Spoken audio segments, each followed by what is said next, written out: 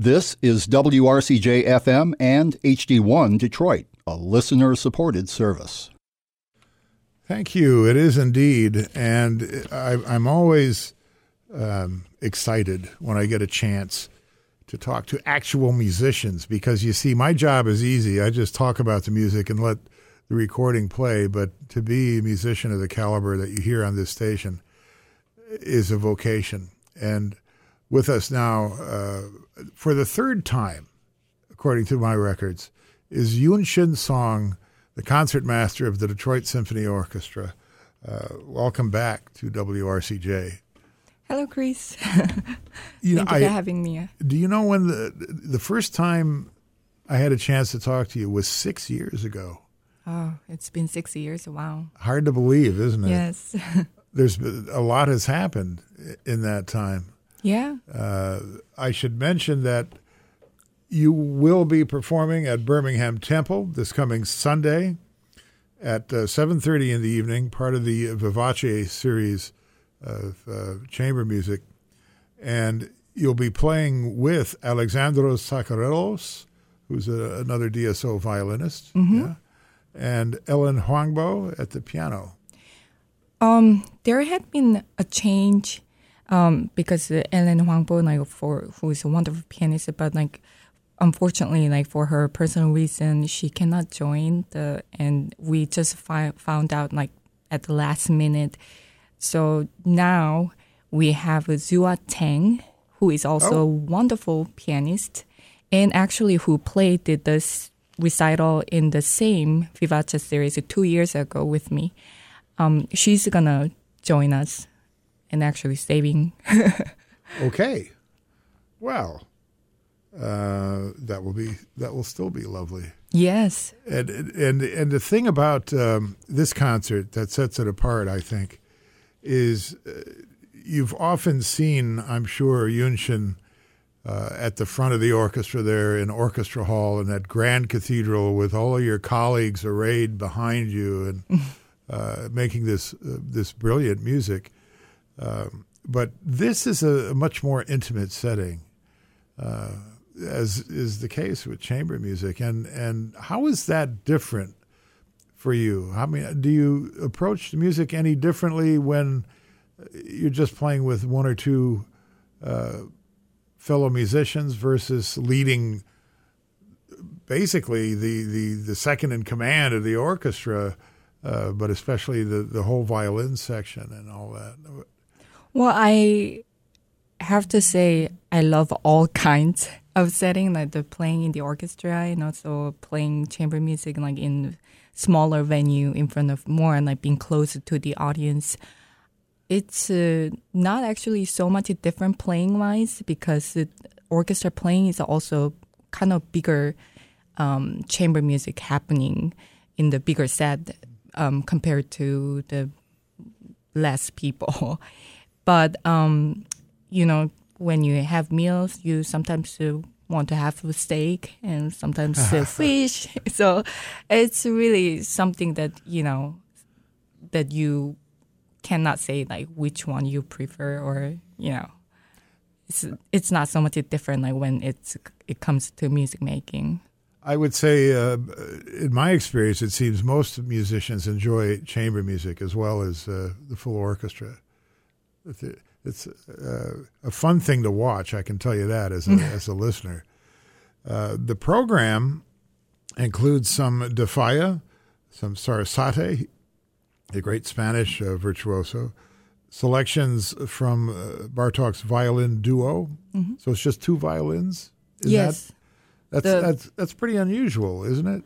Actually, Bartók wrote this piece not for the violins. He just wrote it for his piano students so that they can practice how to play the chamber music, interestingly.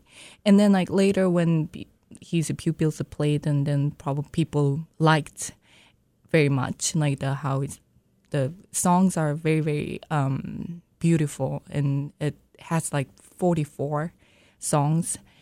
And then I think the audience liked it very much, so it got transcribed for the two violins, and it had been playing very much. and Shostakovich selections from 5 pieces for 2 violins and piano. Mm-hmm. And one of my all-time favorites, the César Franck Sonata at the end, which is it'll make you cry. It's just so pretty. I would love to hear you play that. You can go hear Yoon Shin Song play it along with some of her colleagues at the Birmingham Temple this coming Sunday, 7:30 in the evening, part of the Vivace music series, along with Jiwa Tang at the piano and Alexandros Sakharelos on violin. So it's a nice trio. And by the way, there will be refreshments and an afterglow. Do you get to pick the refreshments? Did they ask you what you wanted? Well, actually, that's a good surprise. I didn't know.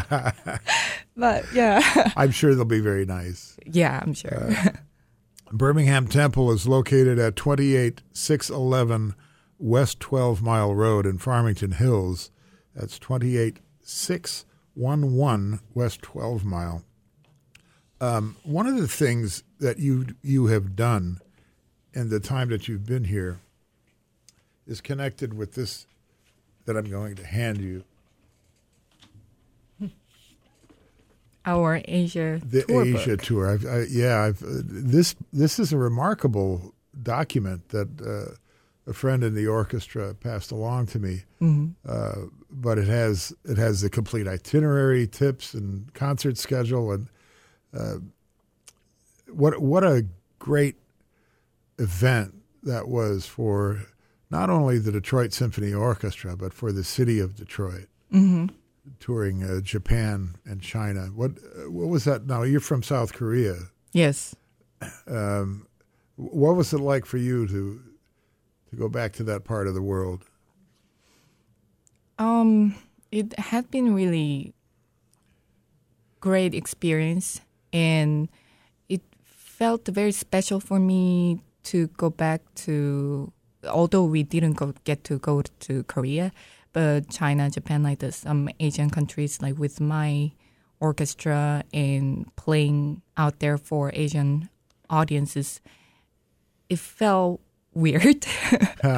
Yeah, but good weird. It was very special, like where I grew up and feel much more familiar there. But I have also grown as a person and as a musician, and then like we played there and like sharing the stage and also a lot of great audiences. It was really wonderful experience. Can you think of a highlight, a special night where the audience was especially electrified by what they heard? It was interesting that and I suppose predictable that Leonard would program the Copland Third Symphony, which is a great American work and one that you had just recently recorded. Yes. But that was well received over there, I imagine? Well, everywhere we went, actually, it was very successful and it was very well received by audiences. And sometimes we were surprised, like how enthusiastic they could be, you know, because sometimes we hear like we never experienced, how they are gonna react to our music, but I think like they loved the programs and everything.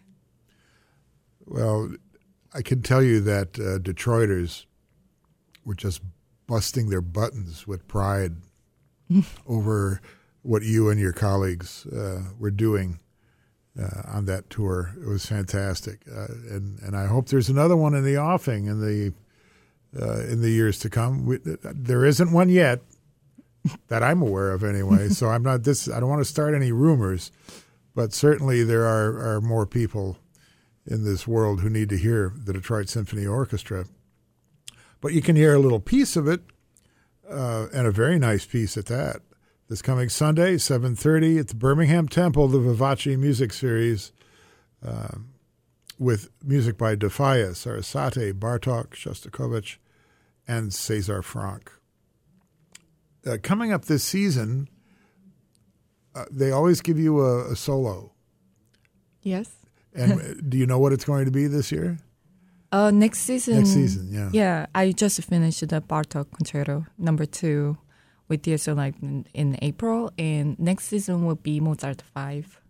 Ooh, very nice. Yes, I always love like revisiting my favorite pieces, like Franck Sonata. Like it had been recent change because of having Zua instead of Ellen, but Franck is one of the really great pieces that I have a lot of fun playing with. So I love sometimes like revisiting those pieces that I used to play a lot. The last movement of that Franck has kind of a dialogue between the piano and the violin, where you're going back and forth. It's just exciting to listen to and very dramatic. It's a great piece. It's actually dialogue like from the beginning to the end, but the second movement, which has a lot of fire, and piano part is extremely difficult, I think. And Zua will be great, and I'm so excited that we can play together this piece.